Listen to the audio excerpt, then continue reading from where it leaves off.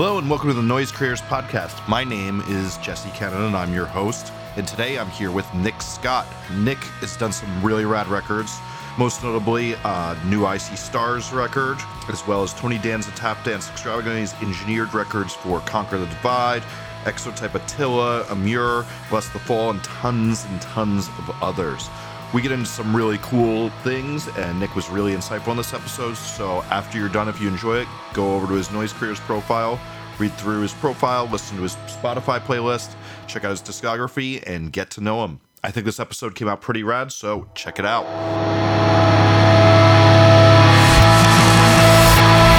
Hey! 1 second before we get started with this interview. Noise Creators is able to do these cool podcasts because we're a service, and we're trying to get the word out about our service to people. So if you enjoy this podcast, it's really important that you share it to people so more people can get to know what we're doing, trying to connect musicians with producers to make better music and make better records for you all to listen to. So please help us out. If you like this and like what we're doing, share it, tweet it, Facebook it, Instagram it, Tumblr it, whatever you like to do, do that. As well, we're going to start doing a really cool thing. If there's a great quote from these podcasts that you really enjoy, put it on a graphic, tweet it, Facebook it, take a picture of it, and send it to us at Noise Creators on every single one of the social networks. And what we're going to do is we're going to share the best ones. And if you're one of the best ones, we're going to send you a list of prizes we have. We have a bunch of cool, rare things from bands that aren't as much of a use to us. We have a couple of extras of rare pressings of vinyl, all sorts of cool stuff. You can choose from a list, and we'll send that out to you for free if you share a really cool quote that we like and we use. Thanks so much for helping out, and please help us spread the word on our service. Thanks. What's your chain for recording your voice today? I am using a Shure SM7B into just a Scarlett interface, and then running a couple of plugins currently, like the Wave CLA 76. I'm really fond of that for vocals. It does a good job putting things up front. Then a little de-esser just so I don't crush people's ears. Nice. Yeah. Well, that's why you're sounding so smooth. Can you tell me about your background in music? I guess I started out playing guitar. I played an organ a little bit in my grandma's house when I was really young, just out of fondness of music and the sounds of it. And then, I would listen to whatever my dad was listening to on the radio. And then oftentimes the band Led Zeppelin would just catch my ear. And, everything that I would hear on the radio that really caught my ear ended up being them. So I ended up getting really into them. And Jimmy Page is a guitar player. A lot of people would say he's not the best technical guitarist, but he's very inspirational. So about age 11, I started guitar, and then it became a real obsession, like people like Steve Vai and Guthrie Govan, those kind of people. Nice. So did that transition into playing in bands? What happened from there? Yeah, I kind of did a lot of local stuff with my brother. He played drums with me a lot. And, we started out in this little hardcore band that we called Taken by the Sea. And then that kind of simmered out after a couple of years. We didn't, I was probably 13 or something, and that turned into another local band. And then I ended up jamming with a few former members of this band called Still Remains. I don't know if you remember that band. I do remember that band. Yeah, so Jordan Whalen and Adrian Bone, they call him. Mm-hmm. We started this band for a little bit called Anthem Alone. It had that Still Remains metalcore vibe to it that we're really into. And then, the whole producing thing kind of took off and people got busy. That kind of deal happened. So tell me about that transition into producing. Well, honestly, it started out, being part of that band and recording my own stuff. I realized, Audacity wasn't going to cut it anymore. And it just didn't sound as good as I had envisioned in my head. I guess I can imagine a lot of producers dealt with that at the beginning. And so it turned into just a goal of making it sound better and making it pleasing to the ears. And, just looking up all the information I could and calling different people to learn from them and all the in-between of reading books. It just became a real infatuation. And then I started doing stuff locally with other people just for practice so I could figure out ways to apply that to my own music to make it sound better. People started enjoying the sound, I guess, and then kind of started from there. Started getting a little money for it, and then it became a real passion, when I realized that I don't have to necessarily be pounding wood every day like I was at that time. So Nice. So do you have your own studio? yeah, currently most of my time is spent at my home studio in Walker, Michigan, but where I track is in Detroit. It's called 37 Studios. It's owned by Matt Dalton and Kevin Sharp. So most of my time, like I said, is spent here though, and doing a lot of writing and mixing and mastering. And I take all my projects from 37 and all the tracks and do all the nitty gritty stuff here. Nice. Can you tell me something that makes your studio unique? My mixing studio is really great. It's just kind of in the middle of nowhere in the woods, which I prefer. It's just kind of how I grew up. And a lot of people like that, being able to get away from, maybe a city lifestyle or a farm lifestyle, who knows. They typically like it out here. I use a Softube Console 1 for a lot of mixing, and I'm really, really fond of that. I don't know too many people who are using that currently. So it's so funny. I was like literally watching videos and like on the site looking at this last night. Like, Really? is this my move for my home studio? Is this it, or do I just go duet? I can't decide. I tried it out at first, and I was really stoked on it. I like the way it sounds as far as the SSL emulation goes compared to even the Waves one sometimes, like I really love that plugin even, but there's a drive knob that kind of emulates the circuitry of the SSL consoles, and that's one of my favorite things for mixing technically. So Nice. Can you tell me what instruments you play? guitar primarily, like I said, and then I can program drums really good. I understand them. I can sing pretty well, and then I actually play a really mean trombone. So. How often does that come in handy? Never. Yes. I think about it though. I like the whole slide idea of it. It's all feel, Nice. no boundaries. Yeah. So we have like a thing that we say like with songwriting is like on one side you have like your Steve Albinis who really don't get involved in the songwriting, or they'll maybe tell you if they like a take, and then you have a John Feldman who totally rewrites your songs when you come in. Where do you see yourself on that scale most of the time? I like to get as involved as a band will let me, because no matter what, I'm going to hear some ideas as I'm listening to a demo or whatever sent to me. Or so when a band gives me that creative freedom, I really appreciate it. But some bands really don't want that, so you have to know your boundaries, I guess, of where to go, and that all kind of happens the first day when you meet the band. I can say that when they give me full creative freedom, that's my favorite thing, because it ends up really good, and I usually give them too much sometimes of content, knowing that we can always strip it down and not have to recreate something necessarily. We can just get rid of things if they don't like it. Pretty heavily involved if the band allows me. Nice. What do you think you bring to records most often? I think I try to really set the musician standards high, not necessarily just in a technical standpoint, as far as coming to the studio and really nailing something technically. It's more of like an honest take that I'm looking for. That might require a small nuance in a guitar part that was a mistake. But if that's what was intended at that point and we really like it, I consider that a perfect take. Good answer. I like that. What's a common mistake you see bands do before getting to the studio? Yeah, definitely. I would say overanalyzing their own music before they come in. Some people call it demoitis, when you over-listen to something, and that's a real thing, as you obviously know. And that initial spark that you have as you're creating a song just gets tarnished after every time you listen to it, unless you go into it. I've noticed from an outside perspective, knowing that can happen, and if you kind of avoid it, almost like meditating, focusing your mind against that, it really helps to keep it fresh, and then having your mind be in a different perspective and honestly looking for different things in the song. So yeah, I've been, this is such a common thing discussed on this podcast. I've been really toying with this on some of my recent projects, that like what I'm encouraging the bands to do is I say you can never listen to your demo back more than once. Don't focus on the mix. Don't get used to the way that sounds.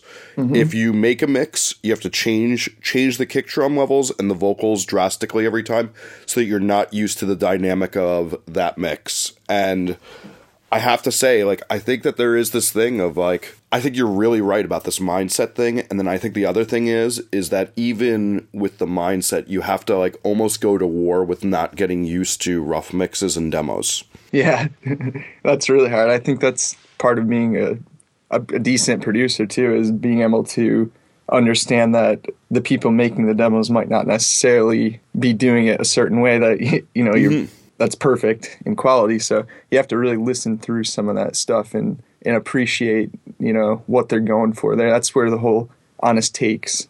It's all got to be honest. Nice. So what's a smart thing you see bands do during the recording process? I really like it when they come and they're just open right away, because the technical side of music is really important as far as creating it, but it's just a tool to be, you know, as for an expression that we're trying to get across. So I really like it when they come in and they show me that they're human beings and they're not trying to, you know, stiff arm me or anything. As far as being, a lot of bands come in and they just try to be overly professional, I guess you would say. I don't like to use that word too much, but they just put on this face where I can tell they're putting up a little firewall, and I just want to get in there, you know, and pick at the brain and see what they're going for here. And that's going to give us an honest record. That's a great point, actually. Yeah, like the overly professional thing of, like, thinking this is how it's done. Like I've been joking that they've watched one too many of those Metallica making of videos. Yeah. I've come to the conclusion that that those records that they did the making of are like the most poisonous thing to a band's brain. It is. It's like, I hate to say it, but like the Kardashians, almost. People get that mindset of like the rich guy lifestyle, and they're like, why isn't mine like that? Yeah, no, right there with you. What happens when you and a band disagree about something? No, I will state my opinion no matter what.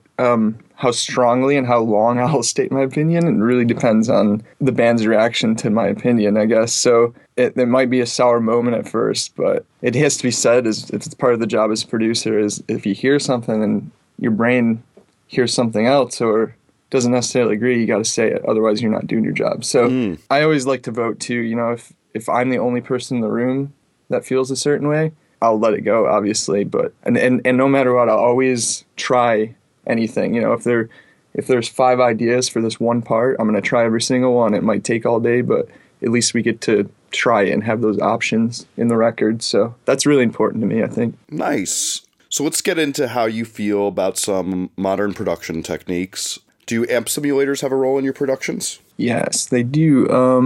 I like to track with them typically because you have a lot of options of just turning the gain down and not worrying about consistency between the whole record. You know, you can that's just where it's set now, and that's handy for just hearing different things in a guitar track. And sometimes I will use amp sims for a mix if it's a certain style and it just sounds good right away. Or if I'm sent a mix, oftentimes people will send me what they consider their amp tone, and it's typically, a lot of times it's just like Pod Farm or something, which is pretty easy to hear, but that has a certain sound that works for certain things. So, but I really, really, really, really love to stick with the real amps as much as possible because you get there's actual air that's pushing into the diaphragm of a mic that it's not perfectly replicable, I don't think, yet in software, but it's really close. Yeah, we've gotten drastically more close lately, but I still don't think it's totally there yet. How about sampled drums? Definitely try my best to keep the integrity of the organic track, just because I like to, as far as tracking, I like to take a very modern approach on things as far as perfectly in time, or I guess I shouldn't say perfectly in time. It's exactly what we're intending for each beat. Literally, like every pick, every vocal part is what we intend, and that's what we consider perfect. So, and then in the mixing side, I like to keep it almost old school and follow traditional ways of doing things. And a lot of that is just using gates and EQs and compressors and taking a minimalist approach on things and really getting good takes. So, you know, if the drummer can't do that, can't hit hard enough or something, whatever it is, I'll definitely pull out some drum samples, and they'll typically be of his own kit though. I'll go in for a couple hours and just hit things over and over for a really long time, and that way we can at least make it sound like his kit. Yeah. Nice. How about pitch correction? Yeah, I use it a lot. It's, you can't really get past it. That's part of the, like what I was saying with the modern approach of tracking and editing and stuff. Like, for instance, Devin from Icy Stars, he doesn't really require a lot of tuning. And oftentimes his main track I'll make sure is perfectly in tune, every single word. But then we'll do a duplicate track of the same line, let's say, and I'll tune it just a little bit looser because you get that phase difference between the tuning. Otherwise, it just sounds it's almost pointless having that overdub track if it's perfectly in line and in tune with the original track. So I try to use it smartly, but I definitely use it on everything. Nice. Do you have any favorite soft synths? I really like Yuhi products. They make one called Diva that I am fond of. Not familiar. They make a lot of analog synth emulators, just simple waveforms that you manipulate in your own way. Kind of like Massive. I really like Massive too. And then Yes. There's this one that Output just came out with called Exhale, and it's a vocal engine. Oh, really? I've been looking for one of those, so that might be my thing. It's really great. It has lots of presets, first of all, but you can load your own vocal samples in and use their vocal engine to do anything with vocal chops, elongated vocal, turning it into synths, whatever you want. Nice. Well, I just put a to-do on my to-do list. Oh, I did see this thing. Okay, yeah. It came up as a Facebook ad the other day. That's how I found it. Is it really? Yep. That's funny. Wow, well, that shows how effective those are. Yeah. Do you master your own records? I like to, because I typically like to mix into my master, minus some really minute things, like dithering and actual roll-off points that help with DC offsets and stuff like that. But I'm not opposed ever to getting my things mastered. If somebody who masters huge bands on a regular basis for their main career would like to master something I mixed, I would love that. I feel honored in situations like that. Nice. Is there something you believe that everyone else thinks you're crazy to think? I think it's just my older school, I guess, taste in music. But it's not really, I appreciate modern music very much too. Like modern jazz and classical is incredible stuff, and so is the stuff that I typically work with. But my heart, grew up on stuff like I said, Led Zeppelin. And actually, I was on tour with Icy Stars, and there was this song, the song "Rock and Roll Hoochie Hoo" by any chance? Oh yeah, yeah. Awesome. I mean, don't make me do a bad imitation of that vocal. You can, and I would love it because on this tour, I was singing it full fledged, like you just mentioned, and 0 people knew that song, and it baffled me, and sometimes I feel a little segregated in that sense from other people, that my musical taste is really different, but it's not really. It's just very broad. I like to consider everything. I like top 40 music. I love hip-hop and SoundCloud music. I like everything. I'm curious what you consider SoundCloud music. There's stuff like Drew the Architect is an artist. What are some other ones I'm really into? Skrillex, honestly, he has some stuff that has that SoundCloud kind of vibe to it. Just trip-hoppy. Usually it's a lot of musicians who have a name and they take the vowels out of the word. Yes. I'm totally with you. Yeah, I listen to a lot of this too. So I love it, man. It's really mind-bending. A lot of those people have like a jazz background, and some of their chord progressions and tonalities and sound design that's the reason I listen to that stuff, because it's inspiring. Yeah, like I'm really into, do you know Kashmir Cat? Oh yeah.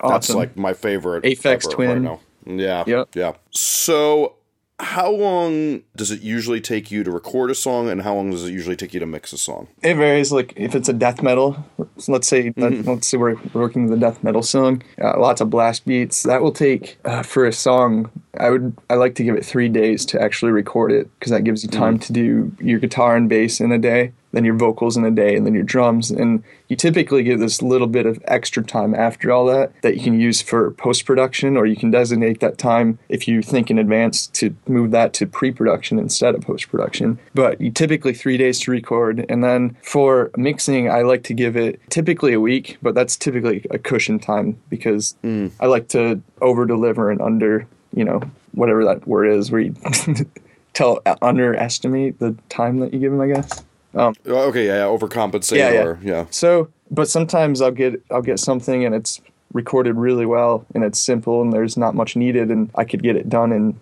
2 or 3 hours for the mix and master. Nice. So, what's a good lesson you've learned from another producer? I've learned mainly how to treat your passion as also a business in a way, from people like Joey Sturgis, and Eric Ron is really good at running his business as a producer. And just the sense of balance that those people have in their lives sometimes. And I kind of compare that to maybe I don't have that necessarily. And I do now, I've spent so much time just really focusing on this craft that I know they have too, but their sense of balance in life is really, I take that to heart as I observe it. And other stuff, Joey taught me a lot of stuff as far as making good records go, and the importance of organization and making sure your sessions are really, really well prepared for whatever you need to do. Yeah, no, I'm very big on that one too. Yeah. I always joke that if you open a random session of mine and you have a gun to my head, and if you say, like, there's one thing out of whack that I have everything, I would totally be willing to put the thing that you could put the gun to my head, and the random one you chose, I'm going to still be alive at the end of the day. Nice. Tell me about one of the best moments you've had in the studio. I really, really enjoyed my time working with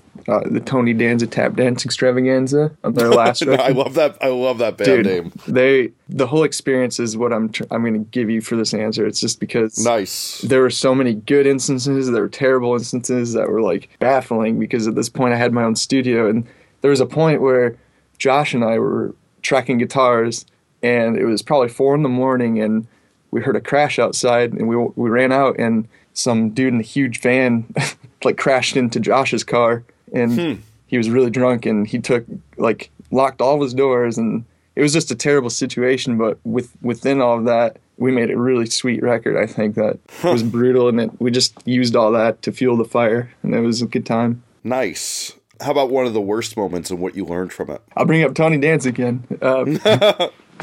Josh Travis, he's one of my favorite people in the whole world, and I was really young when I did the record, probably like 17 or 18 at that point, and he was, like he is now, he's seasoned, he's been doing this, and he knows a lot of stuff. And there was just an instance where he took me outside of my own studio and gave me a good lecture with a raised voice, you know what I mean? And it really, at that point, it was scary to me because I'd never been yelled at by somebody who I was working with like that, but it really, really ended in me learning from that situation, and it kind of helped me grow up, and it was like a new chapter for me after that happened. So I love that dude. Nice. What is the musical bane of your existence? I don't like dogmatism in lyrics. That really makes. So can you explain that a little bit more? Just people boasting things that are not facts. That are. I mean, obviously, it's can be seen as opinion, but when I don't even like it in real life when people will say something that should be factually based and it's not, and they don't have any any way to back that up. I think that you really need to be honest in everything you do with the song, and that's I think that because I think people relate to it, from an average listener all the way to somebody who's micromanaging the process of listening to your music, like a producer. That's why it has to be honest. It has to really cater to everyone that's listening, and the only way to do that is to not fake shit and not to say things that aren't true, because people listen to the lyrics more than anything, I think. No, I think you're exactly right. I also just think music is more resonant the more honest it is, and the more you're brave enough to say what's really, really honest inside of you, I think the more music ends up being resonant. The people who are scared to do that, I think oftentimes they don't make music people like. Yeah, people need to feel what you were feeling at that point, and the only way to do that is to get it on paper at that point in time, and that's all I'm talking about. Nice. Yeah. What's a perfect record somebody else has made, and what about it makes it perfect? Fear Before the March of Flames, Always Open Mouth. Yeah, it's a great record. I like that era a lot. It's like the same as Bless the Martyr, Kiss the Child, Norma Jean. And I don't know what I like about that. It's just everything. It's the lyrical content gives me chills, and it at that point in time in my life, it was like kind of pulling me out of little holes as a post-pubescent teenager kid trying to figure out what music is, and they helped me really realize what music is, as far as, because I came from focusing on such a technical standpoint in jazz music and guitar music, and they were kind of my first band that made me see the other side, the Zen side of music. Nice. So let's get into 5 of your favorite records and how they shaped your musical growth. Can you tell me about a few of those? Yep. Led Zeppelin's self-titled album It's just the first album that I put headphones onto and fell asleep to every night. And,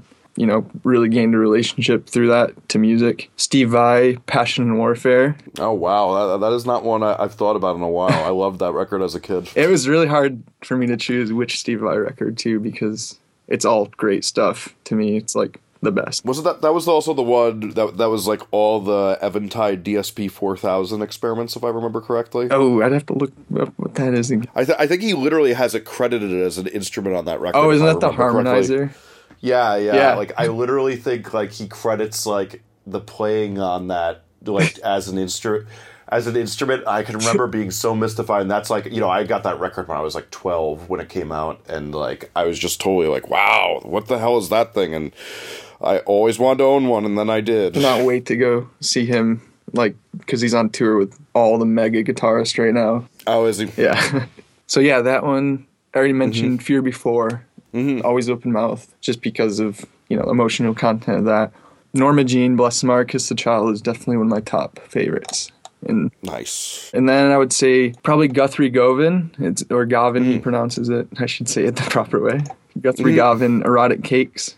He's virtuoso guitar player, like jazz fusion, just untouchable guitarist in my opinion, the best. Couldn't think of a better guitarist. Nice. 3 favorite producers? Ross Robinson is one of them. Nice. I like Eric Valentine a lot, and he did a lot of 90s. So do you have any particular favorite records from each one? Well, actually, a lot of the stuff I've thought Ross Robinson did was done by a bunch of people, so I like the Slipknot and Korn stuff he did, for sure. Yep.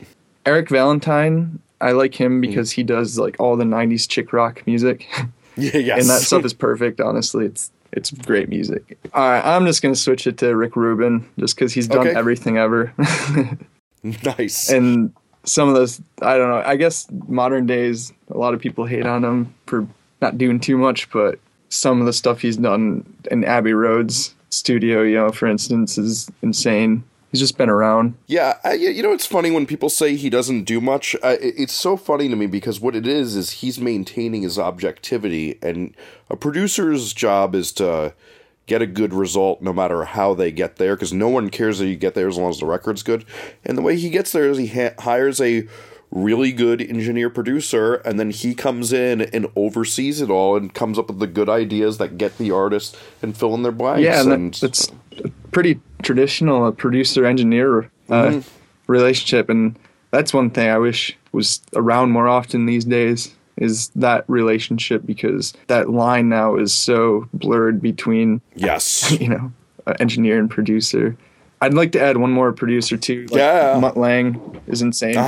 I think that he's one of the good examples of perfect as far as everything goes. It's honest. I don't know. Everything tonality is like bizarrely good. And I'm gonna say it. Nickelback stuff sounds insanely good, and he plays a huge role in that. Nice. Don't necessarily listen to their music often, but yeah, everybody, if they mention Nickelback, you got to do the caveats. Like I always say, I stole my overhead technique from a Randy Staub video where he showed the overheads he did for Nickelback. But I'm like, not that I listen to that though. No, it's not a regular thing at all. What's your favorite record of recent times, and what inspires you about it? I like Code Orange. I Am King, nice. And I just like it because it gets the point across. It's really, really, really heavy, and you can tell that's what they were going for. And some of the looseness of that album is inspiring as hell because it still sounds so heavy and together as a unit. That's definitely my go-to right now. Nice. So my last question is, what have you been working on lately? I just finished playing a role in the upcoming Icy Stars album. Nice. I helped produce that along with Eric Ron, and I did a lot of co-writing and even mixed and mastered a full song for them on the album that will be coming out soon. And it's really, really, really good stuff. I think it's for sure the best album coming up. And then I've been working a lot on writing, so I probably have 30 to 40 songs right now for different purposes for potential publishing and stuff like that. And then you know, a lot of my time lately has been not focused on like the skill set side of what I do. It's more like the relationship side of things and meeting people. Because I didn't, you know, it's in Michigan. There's not a lot of people here as far as, you know, everyone's out in LA. So I've been trying to put budgets aside to make trips out to Los Angeles or, any place where somebody who'd like to meet me is. I'll go to them and start a good, working relationship or whatever. Be there for them in this industry. That's very, very smart and very cool. Yeah, totally.